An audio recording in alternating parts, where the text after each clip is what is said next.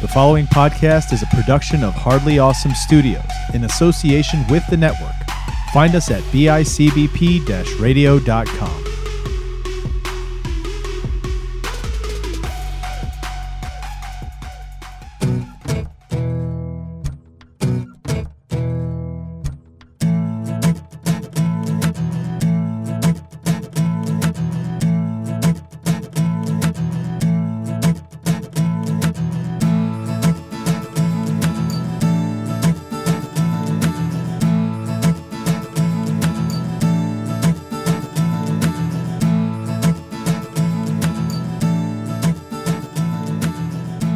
Welcome back to Cardboard Cave.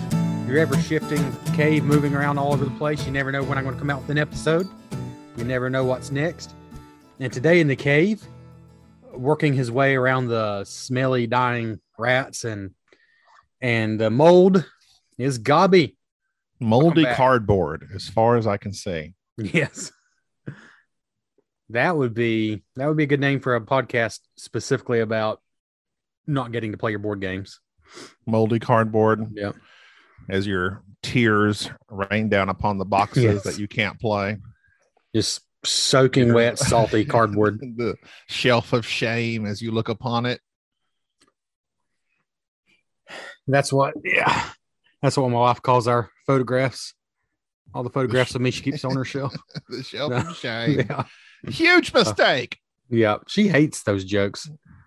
Those and my morbid jokes. She hates all those. This is going to be a rapid fire episode. I try to sound like Mike DeLisio. I know he likes to say that. Steal from those who can when you can't. That's what I say. Gobby actually messaged me out of the blue. I've been thinking about solo games more lately than I ever have. I think that's safe to say. And I hinted at it with my Bonfire review, which apparently, according to Gobby, was a very confusing review. Did you like it or not? I still don't know. Then that's perfect because that's exactly how I feel. It's still sitting up on my shelf, and it's like, should I just go and sell it? I don't know. Should I? I don't know. But yeah, been thinking more about solo decision. Bonfire, keep it or sell it. I need you to tell me right now. Yeah, sell it. Yeah, that's it. That's all you need to say right there. It's not good enough. You know, that's what my wife told me yesterday. But only the best. Only the best. She'll only accept settle for only the best. That's why she married you, Trevor. See, look at me propping you up. Thank you so much. That's better. She appreciates that kind of talk a lot more. But no, solo games. I don't know why I've gone 20 years of being into games and never took them seriously. I think that's the best way to put it. Like it's something to do if I couldn't play a game, but I almost had this. It wasn't even snooty. It was just like a personal thing. Like, nah, I'm not going to put that time if I'm the only one enjoying it. And then after over 2.5 years of complaining of just playing so few games, probably the last 3 years, really, it was like, I'm an idiot. I just need to find some games that are good solo and play them. Yeah. That's a good way to play. It sounds paradoxical. Was that a word? Oxymoronical? I'm sure it is. It sounds weird. I'll go with that one. To say I'm not taking my games seriously. I know. Yeah. They're games. But people do take them very seriously. It is weird. Yeah. I wasn't into, well, actually, I've enjoyed some solos since I kind of got into it. But I mean, I was the same way. I was like, oh, we got board games. Well, you play those with other people. Yeah. I wasn't keyed in on the solo side of board gaming until a little bit later on into playing many of them. And I enjoy it. I like it. But I prefer, I don't know. I guess it depends. I mean, it seems the natural that you would prefer playing games with other people. Yeah. You want to play this with other people or play this? And there's some games like, all those GMT and Coin. There's some games specifically for one person. So it's like I could play Nemo's War by myself, which I never have. Jerry had it. He sold it, said it wasn't that good. Or I can play something else with somebody else. And, maybe I'm in a funk and I don't want to be around nobody that day. So, but generally speaking, I'd rather play with somebody else. But it's nice to have that option of, you know what? Yeah. I have no friends today, so here I go by myself playing a game. I think my review of Bonfire is a great, not metaphor. What's the word I'm looking for? A comparison, because I would rather play multiplayer because I don't think I've ever had at this point, being fairly new to taking solo games seriously, trademark. Which you must. You must. At this point, I don't think I've had the highs in a solo game that I've had in some multiplayer games, but the effort is less. It's much less because you don't have to talk anybody else into anything. You just have to find the time yourself to do it. So I don't know if I'll ever enjoy it as much as multiplayer, but it's a heck of a lot easier to get it done. So it might actually be a great bargain in that sense. Which, let me just start with Bonfire, because that's exactly how I've decided about Bonfire. It's not that it's not a good game, but it's the effort required. And so it's the same thing with multiplayer gaming. Yes, I would rather play a meaty game with 4 players than play by myself, but it's a lot more effort. So maybe sometimes it's worthwhile to play by myself, which is a bad comparison. But Bonfire, the conclusion I've come to is it does play well solo. So it fits this episode. Listen to my last episode if you want the long version. The short version is I think it's not enjoyable enough for me to be worth the effort. And my goal through this little list we're doing here is to figure out what it is about the handful that I've played recently that either works or doesn't work. So I can figure out what kinds of solo games I need to be going for. Like I want to know, I guess, what kind of solo gamer am I? Because over 20 years, I've discovered things I like about multiplayer games, but there's also things I like about solo games, and it's not necessarily the same things that I look for in multiplayer games all the time. So with Bonfire, it's on the more heavy end of things, which is fine for solo, but it's got to be worth the effort. And in my opinion, it wasn't for me. And I think what that comes down to is it doesn't provide more fun than a game like Newton, which I played recently, but it feels like a lot more work. So why would I want to put a lot more work in for something that's not more fun than this other game that provides me just as much or more, you know?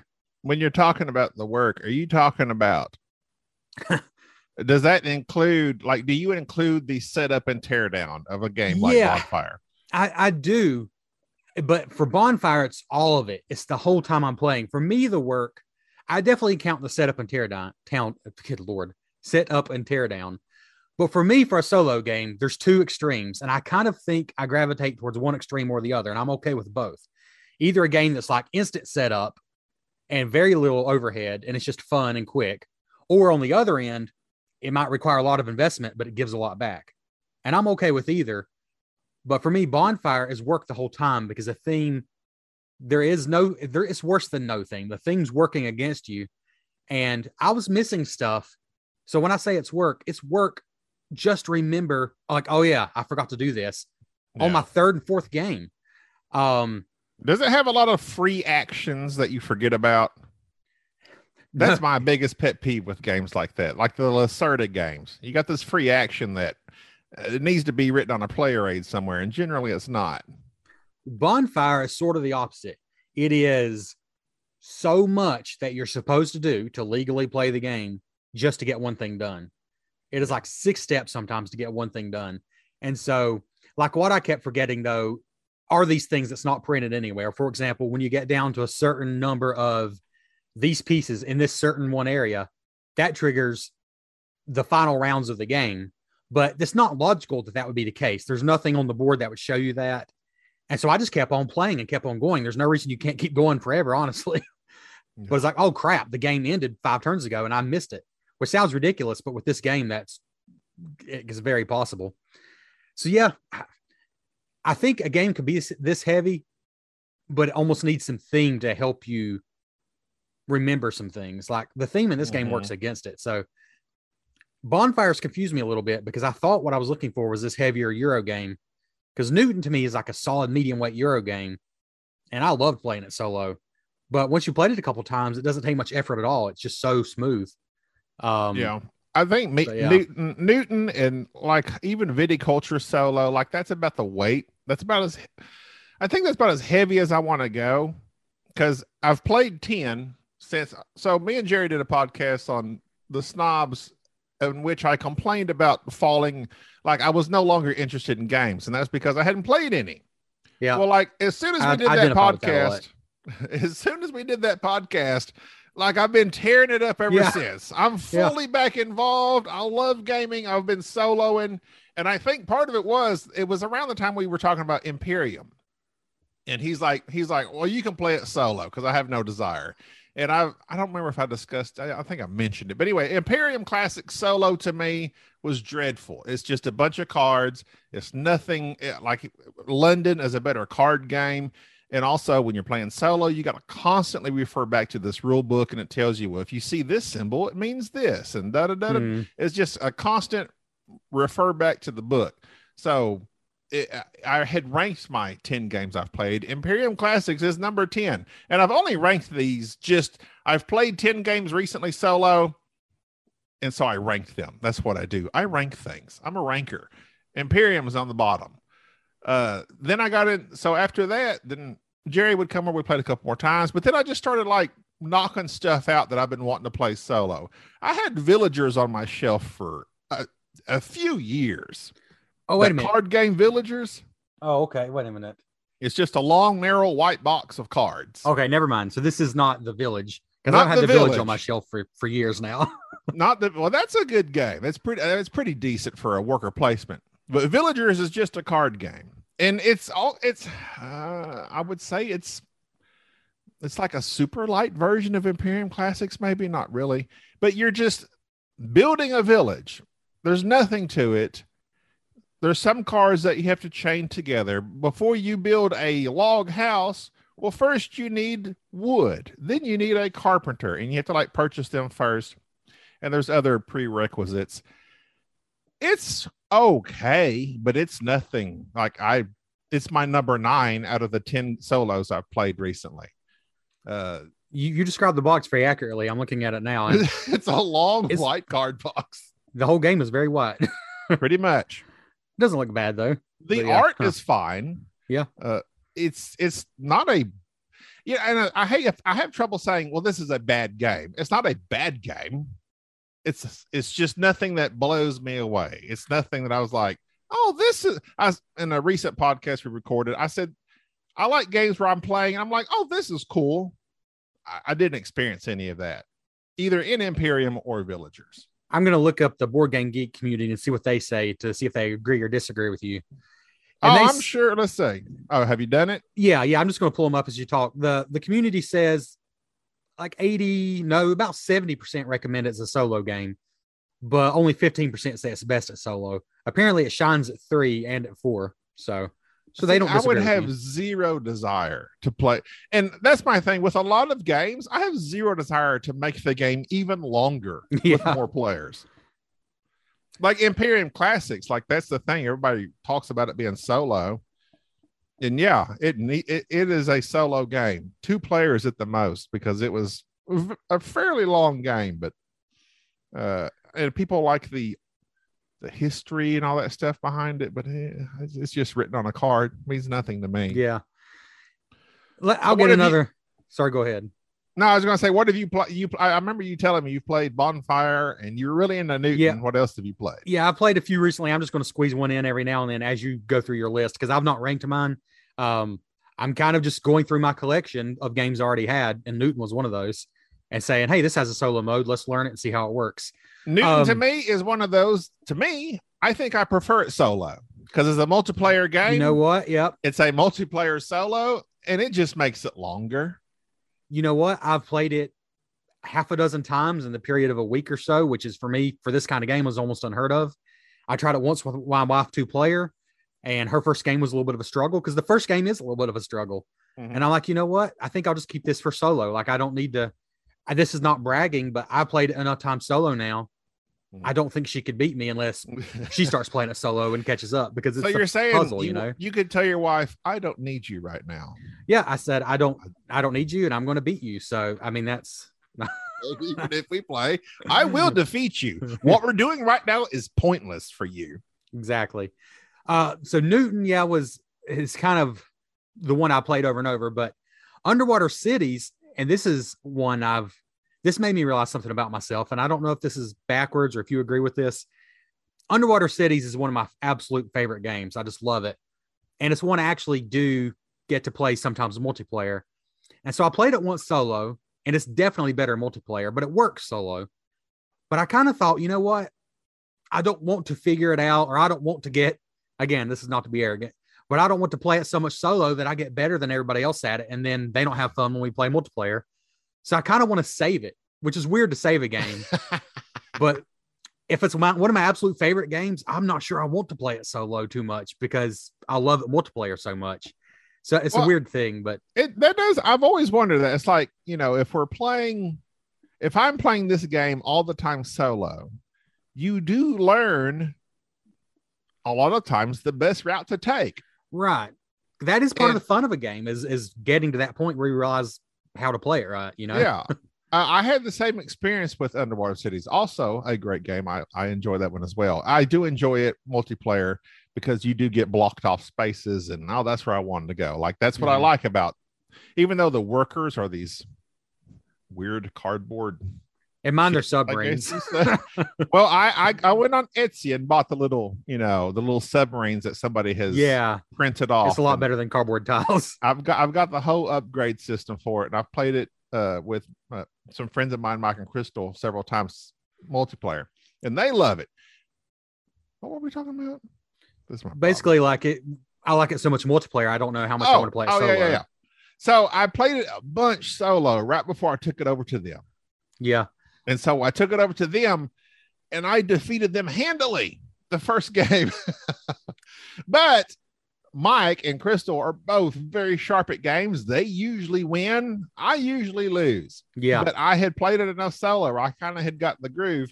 But it's like, I beat them the first game. But once they realized how to play also, then they defeated me. So it was really not that big of a deal. And actually, Underwater Cities, I think, is a bad example of what I was saying, because it is so variable. There's the deck that's going to be different every time. I'm not sure if you could really master it. So I think it would be okay to play it solo and still play multiplayer. I think might be one of those, if you played it so much solo, you're just going to be better at it, I think. Yeah, because you're just running up tracks, and you know which tracks to run up and what to get. And that's the thing with Underwater Cities. I think you can kind of figure out what cards you want, especially like those in-game cards and some abilities you might want during the game. And that's my one kind of thing about Underwater Cities, and even Terraforming Mars. It's the same thing. It's like, if you know a particular set of cards that you want to have that really help you on your strategy, but there's a lot more out there. I like Underwater Cities a lot.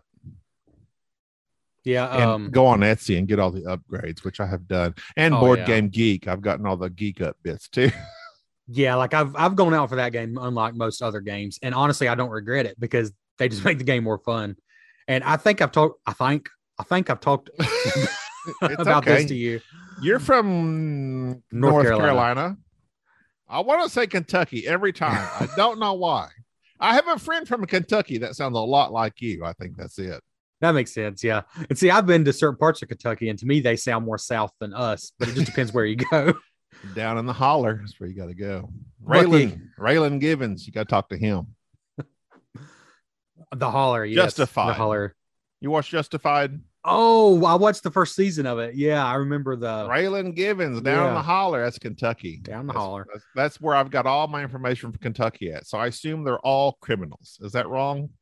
Well, the city I was in, or the town, whatever you call it, it was called Hazard. That was the name of the town. Hazard, Kentucky. Hazard, yep. And they had haulers, and I know the Walmart was like the size of a large convenience store to us. So it was interesting. But no, what were you just saying? Oh, the expansion to Underwater Cities. I think we talked about this before. Yes. I can't. Send me some money if you want me to have it. That's all. Yeah, like that's one of those things. Like, I'm so glad I just did it to begin with, because I don't know if I would have after the thought. But yeah, those boards where the stuff doesn't slide around, it was honestly worth it just for that for me. Jerry just went into an Oklahoma City game store, and he said it was like $60 for that expansion. Yeah, I mean, I played probably 48 or 49. It's pretty darn close to the price of the game. But yeah, if you don't love the game, I don't think it would be worth it. But it's one time when I think I've got my money's worth out of an expansion, and usually I definitely don't. I can go over another quick one real quick. Let's see. Fields of Arle, I think it's been a little bit since I played it solo. I have no excuse because it's fantastic. But for me, this is an example of one. I mean, this is a medium heavy Euro. This is on the high end of medium. This is I would say it's at least as heavy as Bonfire. But because the theme actually works for you a little bit, I think if I went back to play it again, I wouldn't have to read the rule book from scratch. I would remember some things. Whereas Bonfire, I promise, in 6 months, if I tried to play again, I would have to start from scratch and learn everything over because nothing is logical. But Fields of Arle is a good example of a game that takes a lot of effort up front, but it's worth it to me because the theme works. I mean, even if you don't think it's exciting, it works. And for me, it's worth the payoff. So I think Fields of Arle is sort of on the high end of complexity I like for a solo game. But that's a good example of one that I think is totally worth it. And I think it's probably almost as good solo as 2-player. Like it's neck and neck. So I would recommend that one for people who like Euro games. Fields of Arle Newton are probably the 2 Euro games that I played solo so far that I would most recommend for solo. Fields of Arle is very good solo. Yeah. And yeah, I would just, that's one of those I would just rather play by myself because it changes nothing with another player. Yeah. Other than the fact that you can't go from winter to summer, one of those it's one little action. That's the only difference. Otherwise, I'm just like trying to see what I can score. Fields of Arle, there are some games I have played so much, and that's one of them. I played it solo a bunch, and I played it and played it and played it, and I'm like, I told Jerry, I think I'm done. I think I'm good with Fields of Arle. You could probably reach that point. There's not a whole lot of variability. I mean, everything's out there. Yeah. And I mean, yes, you can. I just guess I maybe don't have the personality of trying to find out just the extremely superior way to score the best in this game. I've scored a healthy amount. I forget how the scoring even goes, but does it have that chart where it lists like if you're here, you're good? I believe so, and it has been a hot minute since I played it. It just hasn't come to the table again. I think I finally scored like over 110 or whatever it's like, number is. And I was like, okay, I beat it. I'm good. Because it took me a long while to do that. And again, your choices don't change. You still go here to collect wood. You still go here to collect clay or bricks. And it's a very nice game. It's one of those that's very pleasant. Like I enjoy playing it for like almost like a relaxation because it's a very quaint theme. You're farming, you're wherever it's taking, wherever Arle, I don't know how you say that. Probably I always said Arle, but I have no idea why.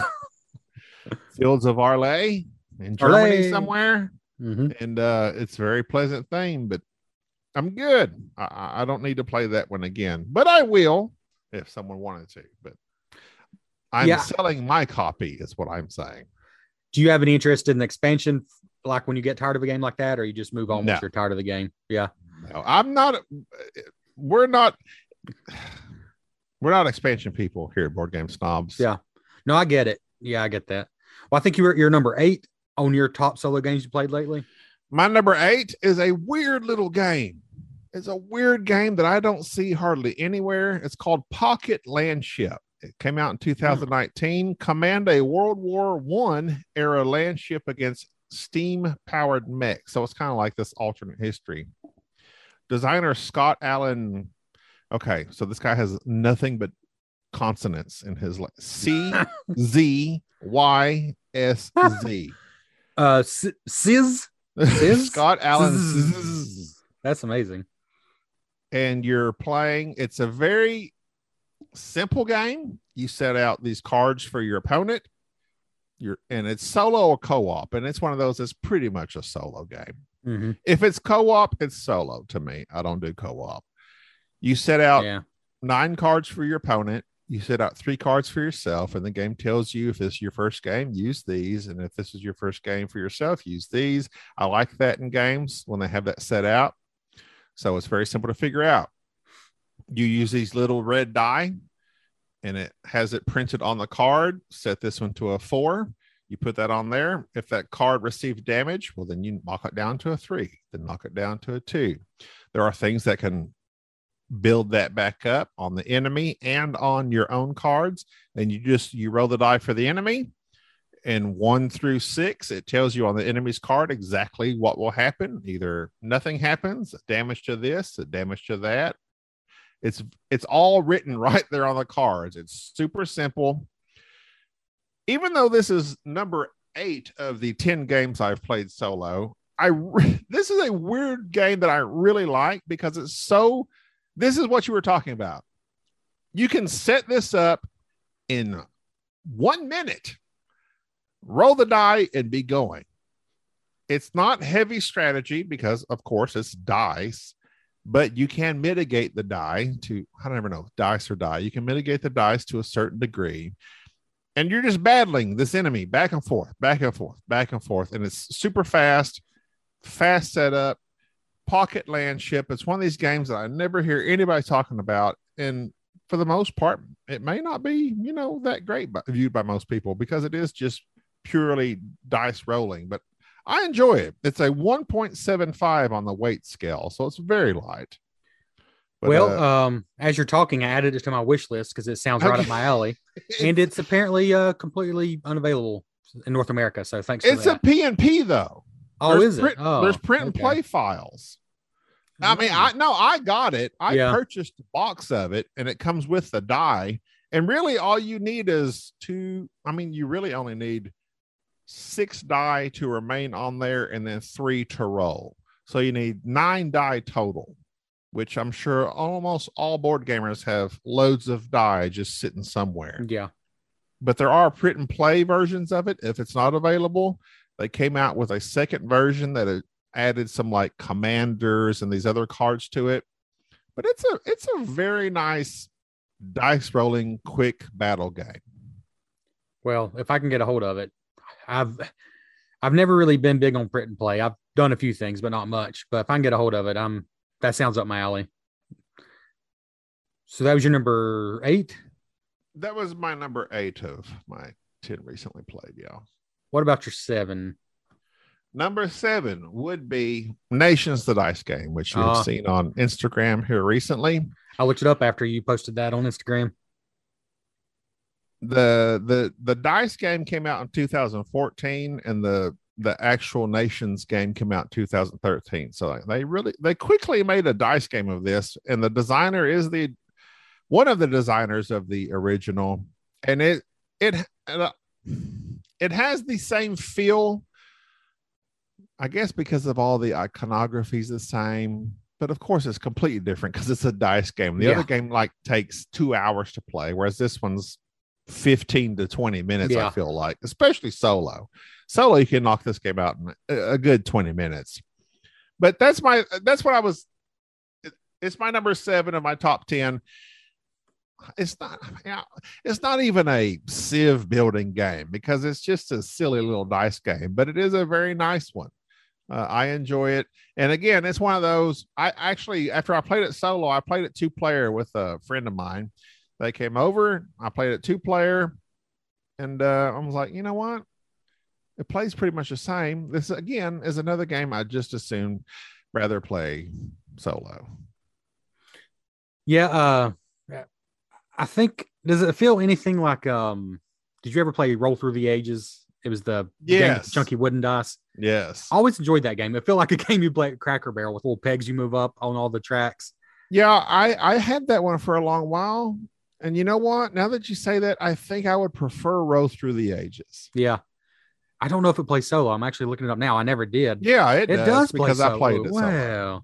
Well, you know, I had Roll Through the Ages, but these are games that's like they're fine for a while and I can play them, but I need to set them aside for a good while and let them sit before I go back to them. Because if you play them 4 or 5 times in a row, you're like, you know what? I'm good. I'm good. I'm going to bounce off that with one I wanted to talk about because I literally just played it for the first time yesterday. I played it twice solo, and then me and my wife played it. And it's a game I did buy it because it's beautiful and it's one I know I can get played, but I wasn't super excited about it myself. But that is Parks, which was a pretty hot game here recently. Yeah. It's a gorgeous game. It's got art from the 59 Parks project. So it's like artists from all over the country. Gorgeous, ridiculously good components for the price, like custom trays that look like logs, wooden shaped components, incredible art, and every single card is different. But I wasn't expecting a lot, but it's actually a pretty engaging little game. It's you ever played Tokaido, the Antoine Bauza game, where it just I have not. It is so relaxing that it's almost off-putting if you don't know what to expect. Yeah, that's what I always hear.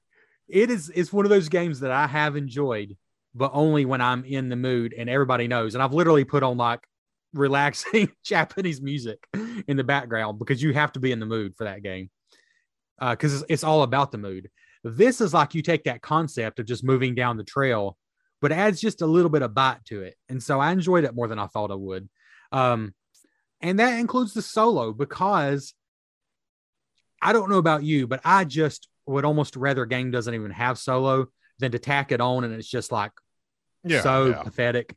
Yeah, I kind of expected that out of this, but it's kind of clever. The solo game is actually a little more tense than the multiplayer game because the idea is you're moving down this path, which are basically tiles laid out in front of you. But every round, these tiles change order. You shuffle them up and put them back on a new path. So like the actions available to you will change the order, and you can move as far down the path as you want to, but you can never move back with either of your hikers until you get to the end of the trail. Then you're done. But in the solo game, it adds park rangers, which are basically moving along the trail with you. But if they get to the end before you, it can really screw you and you like run out of time to do stuff. They're watching you. Make sure you don't fish illegally. You, like, they're ready to poke you with that stick if you throw down shoot a deer or something. Right. Yep. And if you fall into the creek and break your leg, I really don't get the sense that they're going to help you. It doesn't seem that way, but now, what was the name of the park ranger on Yogi? Oh, Ranger. I want to say Ranger Rick. That's not right. No. Is it Rick? That sounds okay. Well, we both said I wanted Rick. To say Ranger Rick, but I don't know. That might right. be some like skit off of something. Probably Ranger is, Rick. yeah.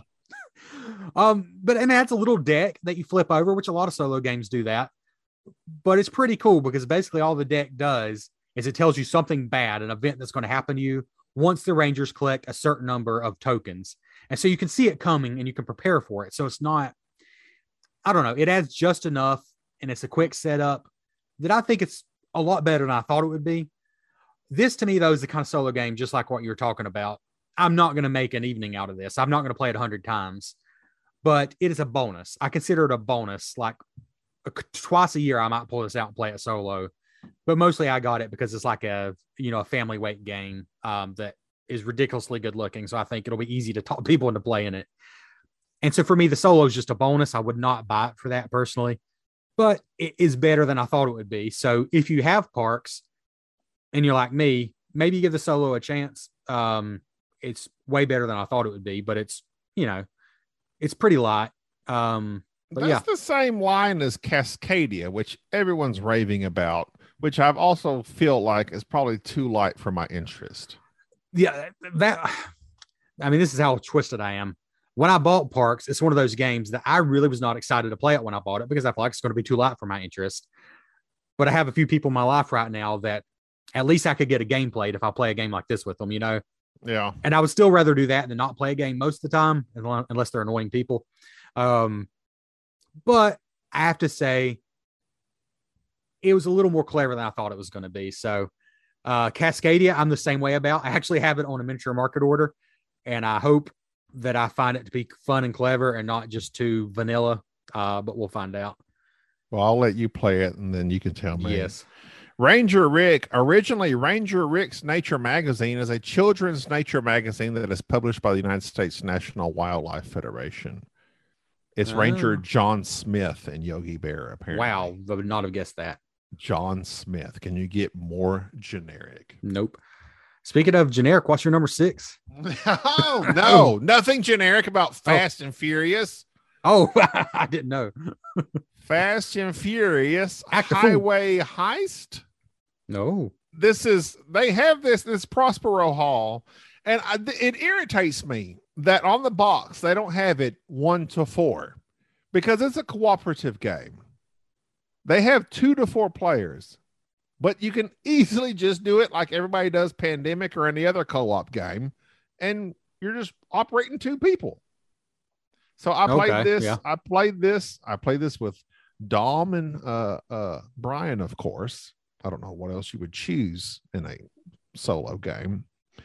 And we lost, but it's a very, I was really like wanting to do a YouTube video and have me and Jerry and Enrique in our muscle shirts and my white tee and just have some reggaeton blaring.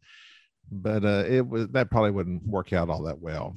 But as a cooperative solo game, it was pretty fun, and it's pretty thematic. And the cards that they have, you play these cards that tell you what the bad guys are going to do, and then you roll die for yourself based on what you want to do. And there's a lot of things you can do. You can move, you can try to ram them, you can try to jump out of your car onto one of their cars and take over that car. And there's just a lot of stuff going on. And there's like 3 or 4 different scenarios in the box. I enjoyed it tremendously. I played it a couple times solo. Again, it's a cooperative game, but all you got to do is, even on cooperative games, there's usually one person just making all the decisions for everybody, unfortunately. So just play this solo. It doesn't require more than one person, quite frankly, unless you just got somebody that just completely wants to ignore everything you suggest. That's what I don't get about cooperative games. Are we going to work together? If not, then make it a competitive game. Yeah. Yep. Otherwise, you got somebody that's just going to make their own decision. You're like, no, what are you doing? Drive over here. We need to get this semi off the road. But it was fun. It did have that moment, which I think only dice games can provide. If I make this dice roll, we win. Mm-hmm. If I don't, we lose. And I like that feeling, especially in small solo games. And this game is very simple. It's very easy. It's sold at Walmart and Target. I enjoyed it a lot. And that's why it is my number 6, Fast and Furious Highway Heist. All right. Well, yeah, that why don't Designer Prospero Hall? Yeah. Is that a person's name? Do you know? No, it's starting to get a little ridiculous because they make so many games. It's a design team, and they never give their individual names. Right? Yeah, right. That's what I thought, but I was listening to some other video, and they were like, the designer Prospero Hall, he did this and he did that. I was like, wait, what? Some people probably just assume that. No, they've done a lot at this point. I've played at least 2 of their games, and they were both honestly pretty good. Back to the Future, it was the cooperative board game. It's quite good. Ridiculously hard to win, though. And then Pan Am, which I think is a really good little Euro game. We like Pan Am a lot. Yeah. So, yeah, good company. And you raise a good point. Why is every truly cooperative game not have an official solo mode? Because it's the easiest thing in the world to do. Yeah. Anyways, and I kind of agree with you. Hot take, and I've always been a little afraid to admit this, but I've never really loved Pandemic, but I think I could love it almost if it was designed as a solo game from the start. Yeah. I can't stand everybody just sitting around and waiting for the smartest person to tell you what to do or ignoring the smartest person when you know you probably should just do what they say anyways. It's kind of broken to me. But what about your number 5? My number 5 is a game we've talked about that was good at BGG Con. It is good multiplayer as well, probably better multiplayer than it is solo, but the solo is very smooth, and you just do your turn 8 turns in a row. Yukon Airways. Oh, I'm glad you said that because I have that coming on the way. Yukon Airways has a nice solo. You set it up like as you would a 2-player game, but it becomes more competitive at more player, which I like competitive. But the solo is just very smooth. You just do your turn, like I said, 8 turns in a row, and you shoot for a high score. Cool. There's the main part of Yukon Airways is your personal player mat, where basically it's like, what upgrades are you going to do to improve your game to allow you to get the high score? And there's a variety of them, and you never know which way to go first and what to do first to make it the best. And that's the crux of the game, is your personal player board, which is supposedly looks like an airplane dashboard. It's very thematic, the switches and dials. I like it a lot. The rest is dice that you roll, and you assign them to these different gates, and you pick up, they're the quote unquote passengers. And when you take the same colored passenger to a location that has the same color activity they want to do. So if you take a yellow die to a yellow cube in, I can't remember the names of the towns there. They're so Saskatchewan, whatever. I don't know. But if you take a yellow die to a yellow cube and drop them off successfully with the amount of fuel you're allowed, then you can upgrade your personal player board. For every die you do that, you get to upgrade. It's all about upgrading, being efficient. And that's all the solo is trying to operate the most efficiently. And it's a very nice solo for Yukon Airways, designed by Al LeDuc. Nice. Yeah, I have it on the way. Miniature Market had a sale, and every time I went to get that game, it was out of stock. And then I turn around and it's on a sale. Like, okay, it's in stock and it's on sale. And I got another game from the same designer as part of the same sale. I got it because I have a couple people in my life who I think are going to love the theme. I hope it's good. It's called Cupcake Empire. And it's also a dice game that's got very, the art is almost, normally I don't like this thing, but it almost looks like it could be like a really high budget app, like My Local Bakery or whatever, you know. It's got that kind of art, which isn't my thing, but I think it does it well enough. I'm okay with it. And at the end of the day, it's like a dice Euro game, dice placement Euro game, but with this theme that you're a cupcake baker. So with Al LeDuc. Yeah, he did that one too. So I'm hopeful for it. I'm going to highlight a really quick one just because I don't think people are playing this game. It has like 200 reviews on Board Game Geek, which is ridiculous.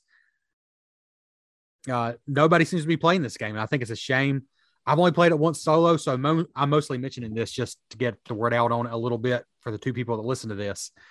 But that's a Dr. Finn game that is just going totally under the radar. It's called Mining Colony. Mining Colony is it's pretty much an abstract game, but the theme is you're colonizing Mars.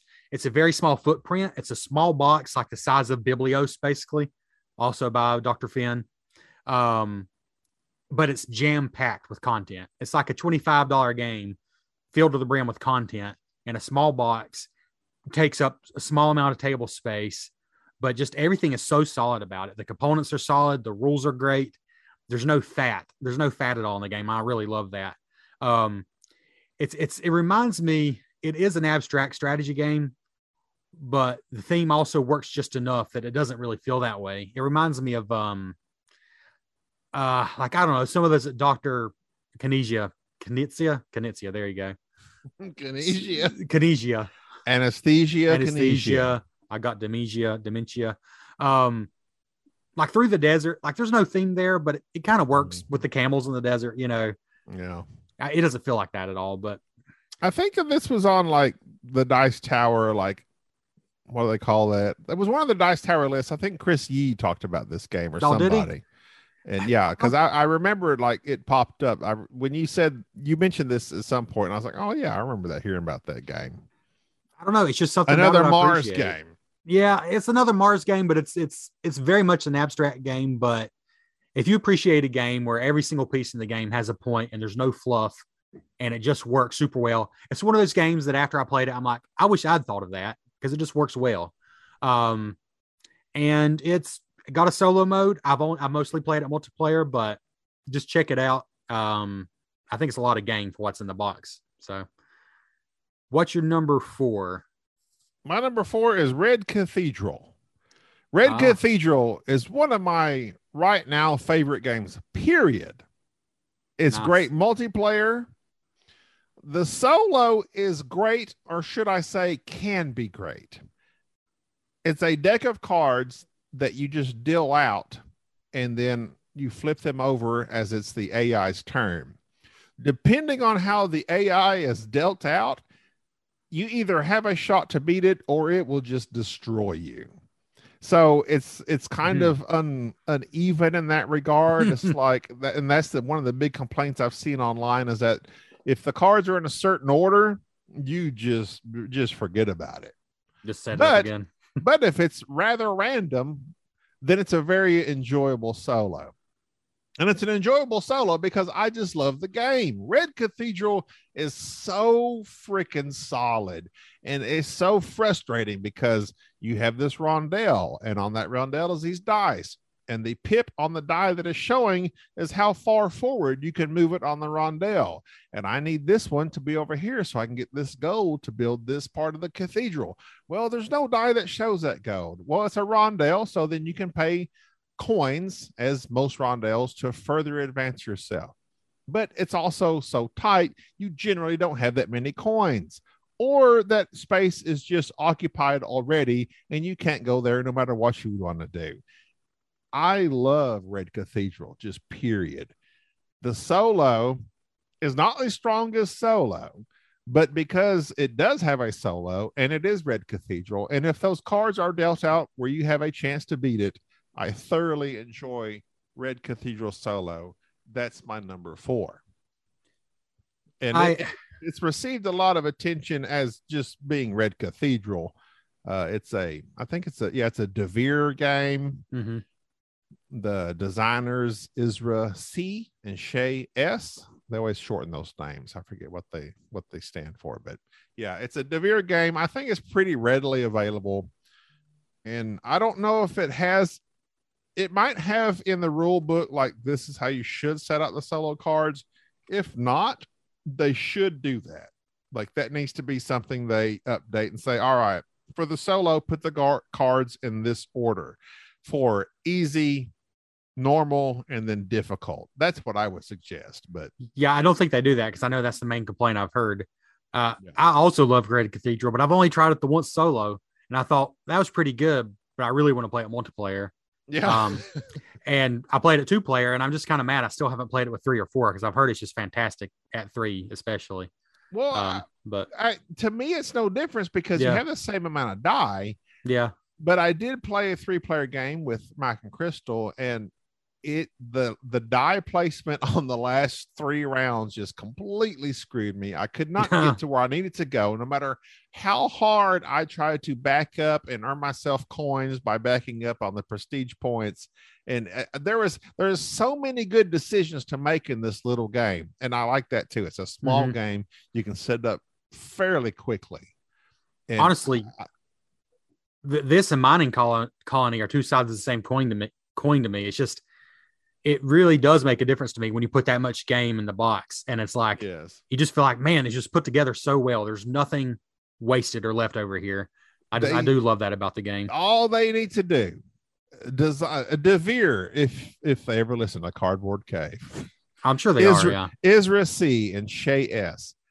All you need to do for the solo is set the cards in order of easy, normal, and difficult, because the randomization is not good. The couple games I played, they were randomized at a normal rate, where it's like I had a hard time beating it. I don't even know if I did, but it was very close. But I could see where it's like, oh yeah, if it's in this order, it would just simply destroy you quite easily. Yeah, I remember having that feeling about it. I'm going to come back to it solo though, because but I've been waiting around to play it with 3 or 4 players, and now I'll probably have to read the rules again. That's just how it works. So that was your number 4. Number 4. I'll talk about one more real quick. Then I think this is a game that I don't think it gets a lot of love, but I think it has its fans, and that's Coldwater Crown. And Coldwater Crown is a game about fishing. I've never fished seriously in my life. I've been sea fishing one time, and I caught one fish, and that was with the help of the guide.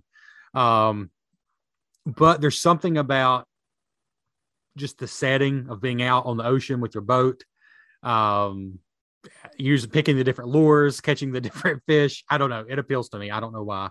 I love the way the board looks. It's like a peninsula with, the surrounding ocean. This is one of those rare games. I think what I've realized for solo games, at least so far, I either like very quick, easy setup, like push your luck style games. Like Monster Expedition to me is sort of like the extreme end of easy setup, easy play, little effort, but quite a bit of fun. And then on the other end is like Fields of Arle, where all thinking all the time, but it's worth it. So games that are in the middle, I've not really had a lot of huge success with solo so far, but this one is in the middle. It's medium weight, maybe even light medium. But I think because I enjoy just being in this space, I enjoy the theme. It's incredibly thematic. I mean, it really is. The way you catch the fish, as far as basically playing cards can be, it's very thematic. I don't know. I just enjoy being in this setting, so it works for me. There's luck. You know what's weird is I don't mind luck in a solo game at all, really. Like, it doesn't bother me at all. In a multiplayer game, sometimes it really bothers me. It's weird how that works, but I don't care about bad luck in a solo game. It's just because I don't know. I grew up playing video games, and that's just part of it usually. But Coldwater Crown, I think maybe the reason I like it is I don't know what to compare it to. It's basically just a Euro game, but it dives in, pun intended, to this fishing theme so much that to me it ends up feeling different than anything else. I know Jerry said another fishing game. Yeah, that's based on this, right? Right. It's the same designer, and I'm trying to Freshwater Fly is the other one. That's it. Yeah. And I think Jerry said he prefers it, which I bought them both at the same time. So I'm excited to try that one out. But if you love fishing, Coldwater Crown and Freshwater Fly, very, very solid solo mode. Like 93% of people on Board Game Geek recommend the solo game. It's one of those. I wanted to play it with my wife, but talking her into playing a fishing game, I'm like, you know what? It works just as well solo. I'm okay with just playing this one solo. So if you're into fishing or just the theme of it, I think Coldwater Crown is worth a try. It's kind of a light medium game. It's not heavy, but it's got just enough going on that it feels like it could be your game of the evening and you're satisfied. A game I have that I wrote it down but did not mention it is Monster Expedition. Oh, and yeah. I guess it would be a of the last 11 games I've played solo, I guess it's number 11 because I was quite surprised. We played this multiplayer and it's pointless. Absolutely pointless. But and Trevor kept saying, try it solo. And finally I did. I was like, you know what? You're right. This is a solo game and it's enjoyable solo. Yeah. Of the 11 I played, I actually didn't realize it didn't rank it, but it probably would still be. That's what's my number 10. And you know what? I would put it at number 10 over Imperium. Imperium's now number 11. Okay. Monster Expedition is number 10. Yeah. It is enjoyable, and it's just a push your luck die rolling game. That's one. That's all it is. But I have seen these fishing game not this one you're talking about, not Coldwater Crown, but the other one I've seen quite a bit, Freshwater Fly, and I was like, I always wanted to try that solo because I've seen it a few places there for a while, but like most things in board game community, quickly disappeared. I think what he does, if the fishing thing just seems weird to you or pointless, like I don't know if they'd be worth it, because I think with both these games, what he does is he kind of builds a mechanism that really makes sense for the fishing theme. And I think that is why they're so enjoyable, because I don't know how to fish in real life, but I know just enough that it's like, you know what, this is clever. This works. So I know how to push the button, swing the rod and reel, and land in the water, and then reel it back in. And I enjoy catching fish, but I don't enjoy fishing, period. Yeah, same here. So what's your number 3? My number 3 is Genotype. Oh. It's a weird theme about pea plant genetics in the 1800s or something. I didn't read the book, but it's about messing with, you know, like the genetics of pea plants and, you know, genetically modified foods. But this one has a solo which involves these cards, which are almost too clever because you have to play it like 3 times to really figure it out. But once you figure it out, you're like, okay, I see what they're doing. And they're multi-use. So it has 3 phases of the game, which the cards cover all those. So the first phase, you're just doing worker placement. And the card will tell you, okay, if this is not occupied, then place your worker here. If that is occupied, you would place the worker there. Then you go to this dice drafting phase, which the cards tell you which dice to draft. And then you go to this upgrade phase, which the cards, I said dice, maybe the cards tell you which area to go to. And you put the card up there and it has these arrows pointing. And it's just a very clever. I'm just so impressed with the way these cards are designed for this Automa. I really, really liked the Genotype Solo. I beat it both times, even just learning the game. So it may not be difficult enough. I don't know. But I played it 3 times solo and I beat it 3 times solo. But it was just barely. Yeah. Which is unusual. And, you know, most people like to lose to the solo or the Automa because they want it to be difficult. But so it's like, you know, okay, well, I beat it 3 times solo, but I just barely beat it. But the card play is just so ingenious in this Automa that I was just so impressed with it. That's why it is my number 3, Genotype.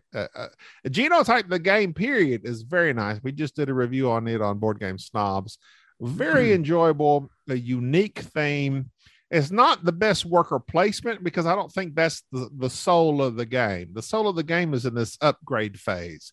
That's kind of like Yukon Airways. What do you decide to upgrade and, you know, advance in? That's where the meat of the game comes in. But I really like this game. I'm adding it to my wish list because I've heard enough good about it. And I think Jerry said it's good. It's good. That was his in-depth analysis of this game after about 3 beers in. So you just have 2 left, right? I got 2 left, yes. All right. Let's see. I have one more I actually want to talk about, but I will just briefly mention. So talking about the extreme end, I don't know what it is, but I cannot be bothered by theme at all in a game and enjoy it completely. But when I do connect with the theme, I can accept things I normally wouldn't accept. Like I can accept really dense rules and a lot going on. And so I'm very hopeful for this next game. I've not played it. It still hasn't come in, but I went a little hog wild on it. And that's Clinic Deluxe Edition from Alvin Viard, which is a very heavy game. It's like a 4.3 on the weight scale. It's going to be very heavy for a solo game. It's one that people really love with 2 and 3 players, but a lot of people like it solo as well.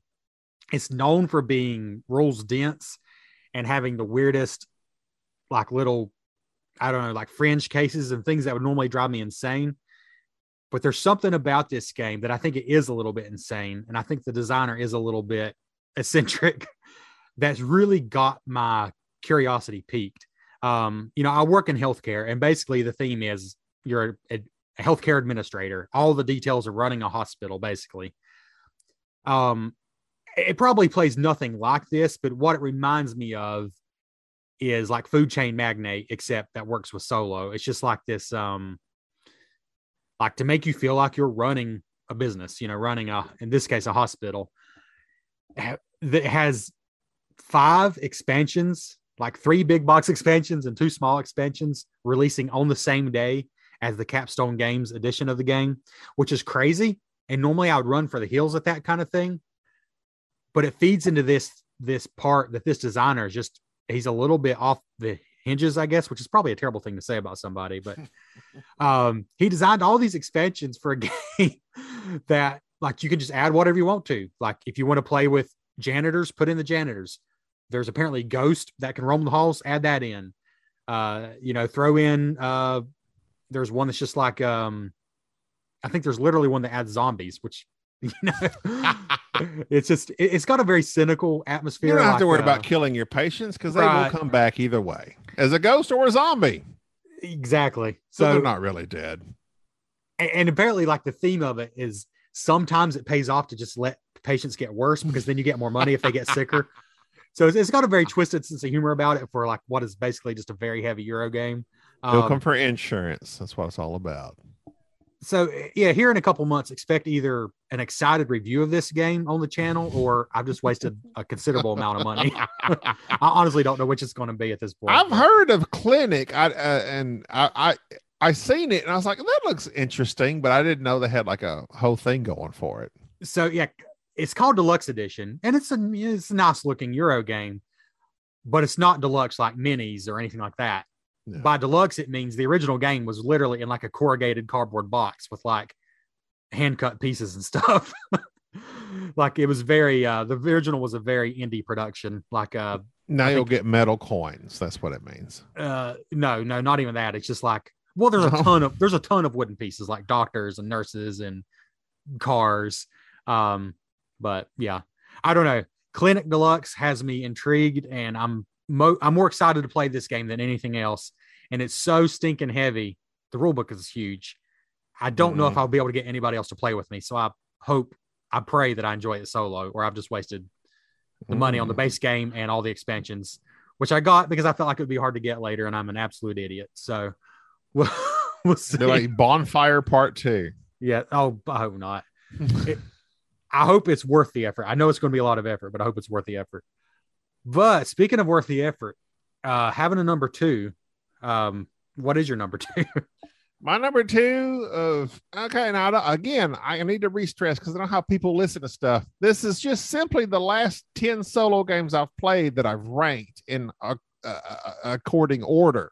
So your number 2 of all time, definitively. No.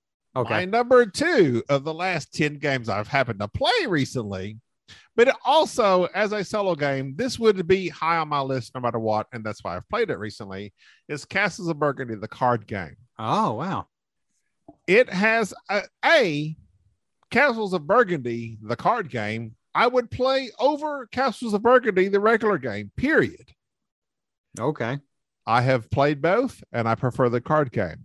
The card game also offers a very nice, smooth, streamlined solo in which you play for, let's see, I think you play for 3, 4, 5, 6, 7. I think you play for 5 rounds. It may be 6. I don't have the rules in front of me. And you just, for the AI, you lay out 3 cards, then 4 cards, then 5 cards, then 6 cards, and I think then 7 cards. So for your first round, you flip over the 3 cards of the AI, and you would assign them as you would in Castles of Burgundy. You assign them to their different locations, depending on type and color, if it's a building, if it's ships, if it's, the cattle cards, whatever. So then you have to beat that for your first round. It's got that like the aggressive AI point variant that Viticulture has. If you play it that way, where like your first round, you need to have at least this many points to continue on to the next round. Well, Castles of Burgundy offers that. So generally with 3 cards, it's not hard to beat. It's kind of, starts you off nice and easy. So you're building your buildings with the cards, and the card game is so smooth and quick and simple. And you flip over a card and that as your die. And with that die, you can choose to either, the same thing with Castles of Burgundy, you can either purchase a building to stick for your project that you're going to build in the future, or you can build a card that's in your plans to build, or you can use it to purchase a worker. Like each card you can do 3 or 4 different things with. As a solo, it progressively gets a little more difficult because each round where you're flipping over more cards for the AI and they'll separate. And if they happen to fall just right, oh man, like all 4 of these cards are buildings of this particular type. So bam, the AI's got 7 points all of a sudden that you need to beat this round. So it's like it's just hard enough each round, and it's very balanced in the way that it does it, that each round you're not blown out of the water, but okay, I've got to get at least a few more points to keep up. And then by the last round, you're either in or you're out. And I love this game as a solo. I love it. Even as a multiplayer, I like this game. And I prefer the card game over the regular board game.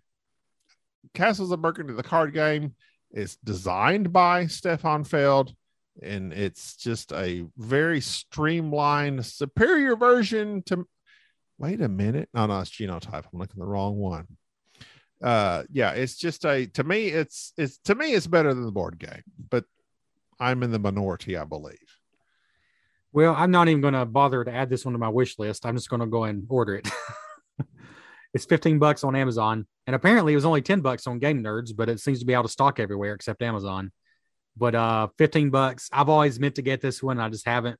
I do love Castles of Burgundy, but it's been literally probably 3 years since I played it now. Yeah. And it's those little bitty cards. It's the little bitty cards. Oh, and really?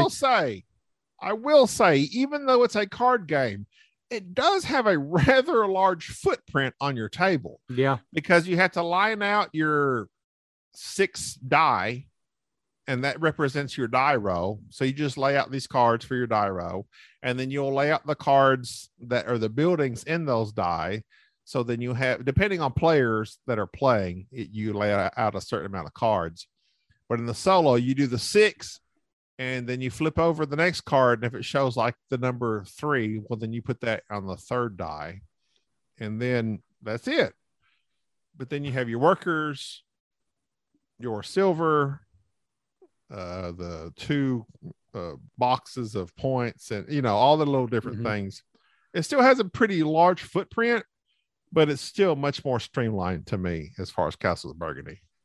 Well, somehow, even though it's just a deck of cards, it looks better than Castles of Burgundy. Like it's not a beautiful game, but it's somehow not quite as ugly. And it doesn't focus so much on, you can get bonus points for building so many of the certain, buildings or the animal cards or whatever. Like if you build all of them, you get bonus cards. I also have the dice game, which it's also pretty good, but it focuses really on filling in the different sections of the different types. I prefer the card game over the dice game. Is even more like watered down and diluted. The card game to me is just the perfect. It's really good. Yeah, it seems to be hard to get now, except Amazon still has it for $15. So I don't think I'm going to wait. I'm just going to go and get it.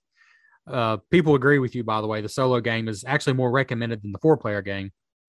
Apparently it shines with 2 and 3 as well. Yeah. I'm going to go pee real quick. Will you do that? And I'll go ahead and start talking about a game that I thought about doing a full episode on, but I'm just afraid nobody would care about it enough because it's just not a game that's got any buzz.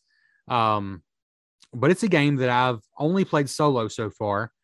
And I think it's one of those games that fell under the radar. I know Tom Bassel did a very positive review on it. But even then he mentioned it seemed like nobody was talking about this game. And that's Neom. Neom, Neom, kind of like neon, except with an M on the end. Neom, which means something city related. I can't remember what it means. It's an odd name, honestly.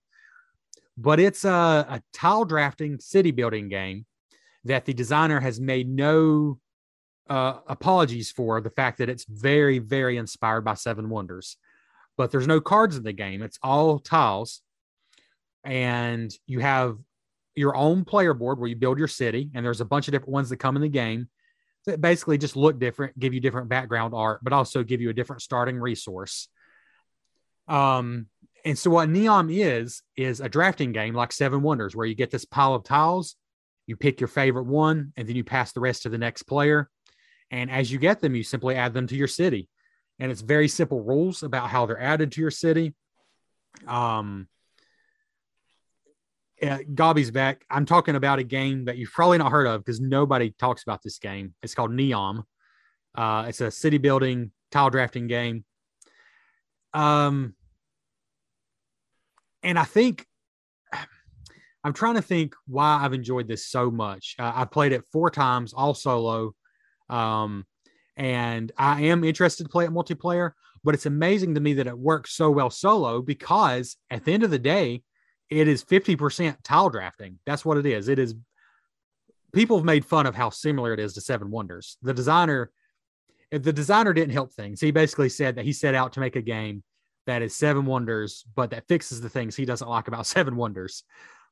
I don't know if it does that, but I love that it's tiles you put in your city. There's no cards at all in the game. For some reason, I like that. And as you're going, it does bring to mind SimCity. To me, it does feel a little bit like SimCity, and I enjoy that. But it's all about, it's 50% picking the best tile out of these options you're given. And like Seven Wonders, they fall in different categories. Like these might produce money. These mostly produce victory points. These provide power, but also pollution. These are housing. And so like the more you have in a line or in a group, the better the points, because you're creating a neighborhood.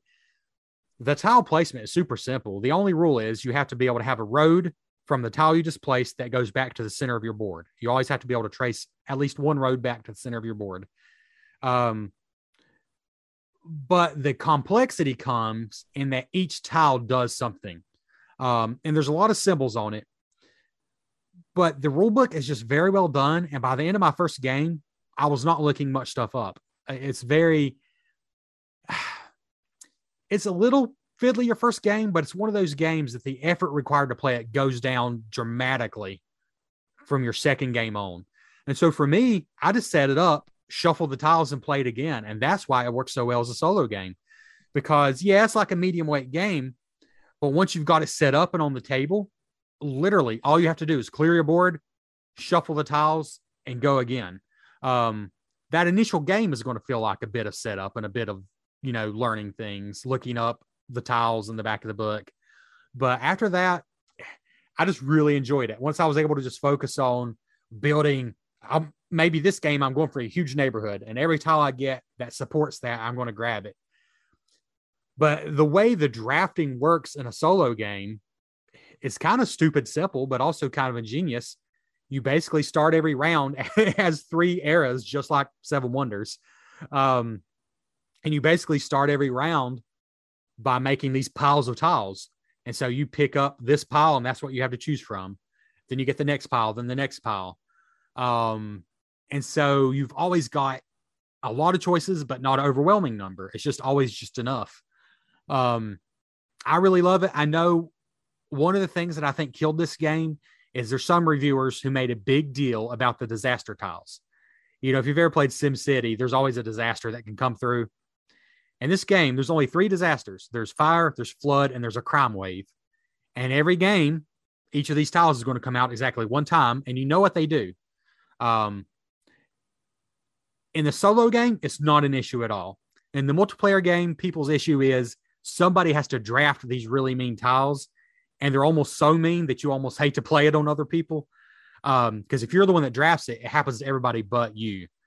But in the solo game, you just know it's coming, so you just got to prepare for it. There is an easy fix in the multiplayer game if you think that's too mean. I'm not going to go into that here, but you can do it in a way that doesn't require somebody to be mean, basically. But I think people made too much of a big deal about that. I think the disaster tiles are just part of the game. Yeah, you're going to lose a chunk of points if you've not prepared for the disaster tiles, but it's okay if you've made up for it in other areas. Yeah, I've really enjoyed Neon. And right now, if you can find it, it seems to be on sale everywhere. I think it was like $25 on Amazon. That's what I was looking at. It says 25. I was like, well, that's pretty cheap.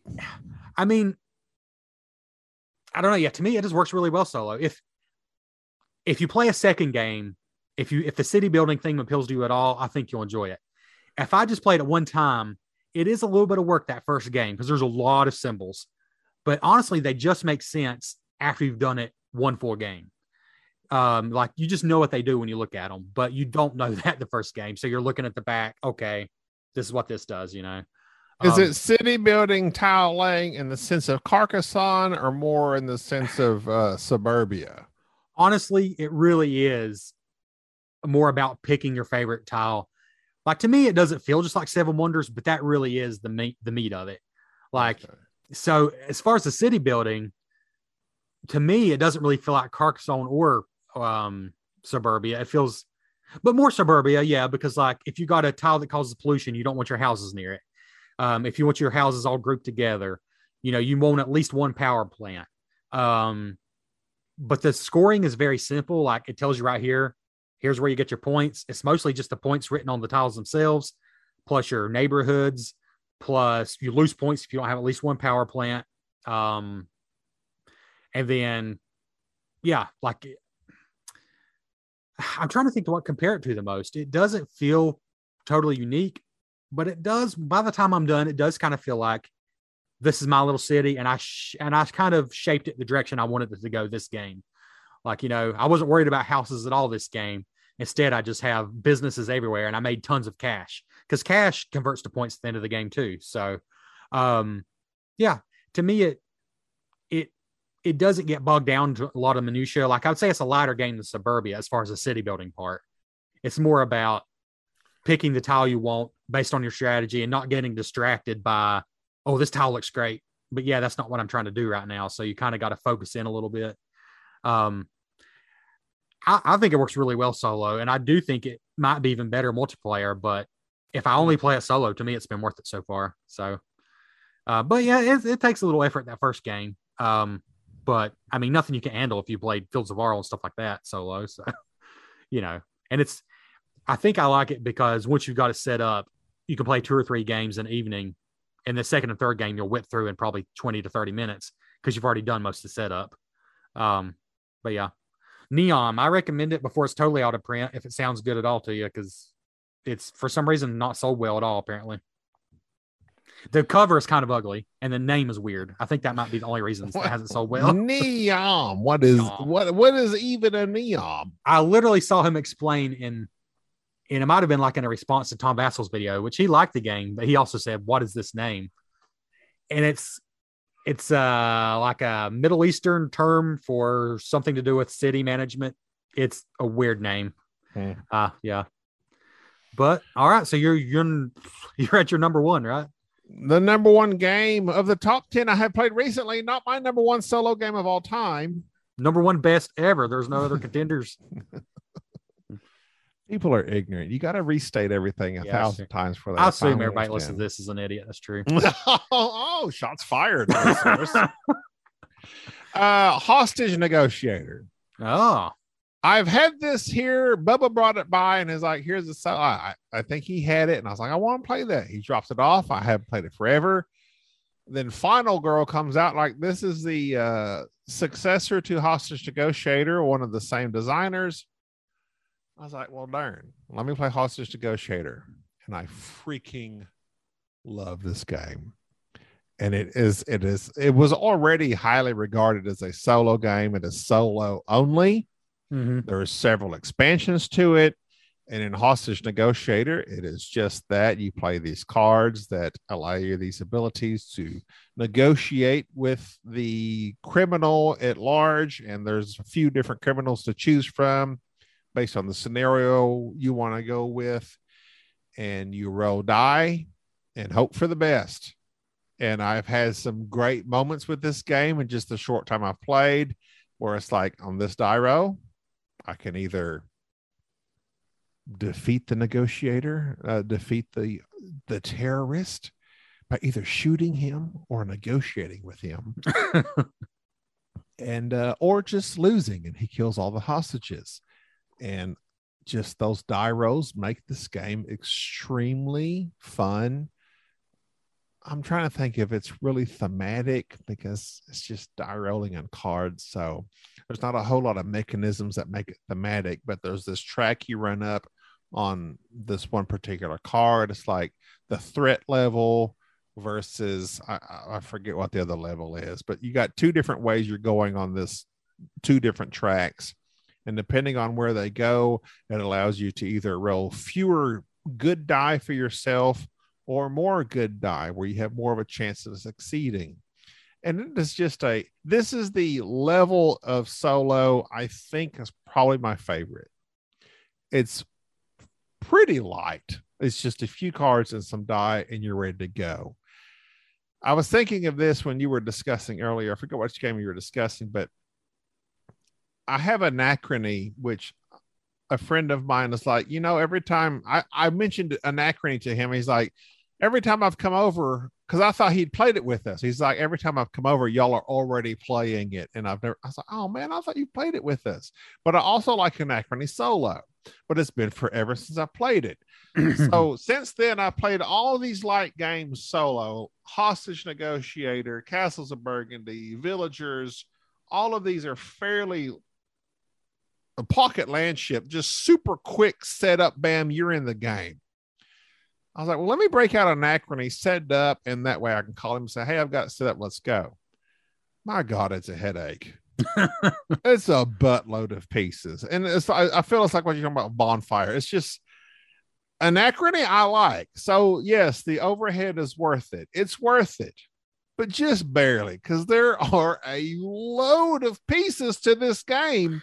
And even though I enjoy the solo, it's like you have to play it regular to remember it, which there for a while I did. I went through a phase where I played a bunch of games solo of Anachrony, but it's been probably a year or so now. No, it's been longer than that. It's been at least since the pandemic started. So 2 or 3 years since I played Anachrony, and I have no idea how to set it up other than some few basics. Like there's all these moving pieces. I'm like, I'm already exhausted, but I prefer give me Hostage Negotiator over Anachrony solo, because you can knock it out, play it several times. The die rolls make everything interesting. Every roll is life or death almost. And I know Mike DeLizio, he's like, you need to play Final Girl. I was like, I hear that. Apparently Final Girl like fixes a few things, and it's even, a better game, but it's also like super expensive to get all that stuff. I want to play Final Girl. I really do, but I also don't have that much money, so I have not purchased Final Girl. But Hostage Negotiator is my number one of my top 10. No, of the 10 games I've played solo, it's my favorite here recently. Well, it's another one for my wish list. I'll be honest, I probably would have looked at it and just passed over it. I always assumed it was a social deduction game. It just sounds like it would be. Really? No. Hostage Negotiator. I thought it was one of those like resistance type thing. It's a one player only. Yeah. Cool. Well, I of course didn't do mine in any order, but if I was going to pick purely on solo based on what I played, I mean, Newton, I just got addicted to it, so I'd probably have to say that. But right now, actually, Neon, I think, is the one I would want to play the most of all these solo. And then did Newton you pay $25 for it when you bought it, or was it more? I got it off Miniature Market around that price. Yeah, it was. You had mentioned at the start of this episode. We'll close with this. Like, I don't know if you remember. It might have been the episode you were on. I think it was, where the whole episode all we talked about was my feet, basically, and how much they hurt. And I complained about not playing board games anymore, and I basically belly ached. It was pretty much like the next week after that, I think I started playing Newton solo, and I'm like, okay, I freaking love board games. And I placed like 3 board game orders since then. Yeah. So yeah, I've gotten back into it hardcore, and I'm super excited about it again. And yeah, and Neon was one of those orders that I placed. Well, that's good, because it sucks when you were into something you don't enjoy it no more. So yeah, for sure. Well, that was fun. Hopefully we revisit this topic, and I'll have played enough solo games that I can do a top 10, because top 10s are what I love too. But yeah, I think 3 of yours are on my wish list now, so that's bad because I've got too many games. But thanks for coming. I think we've gone over how long we said we'd go, so I hope you didn't miss your important phone call. No, it's good. We're good. Cool. Well, we'll catch you next time. Check out Board Game Snobs, and then tell me what I need to do to correct this. Leave me another 1-star review. I think last time I had Gobby on, somebody left me a 1-star review. So that's my fault then. I still think it's a conspiracy. No, leave a 5-star review for Gobby. I don't care what you think about the show. Just, for Gobby's willingness to be on here. No. And am I good at this? No, I just enjoy talking. That's my life. Yeah. That's it. All right, I'll catch y'all next time on Cardboard Cave. Who knows what the topic will be? I never know myself. Bye-bye.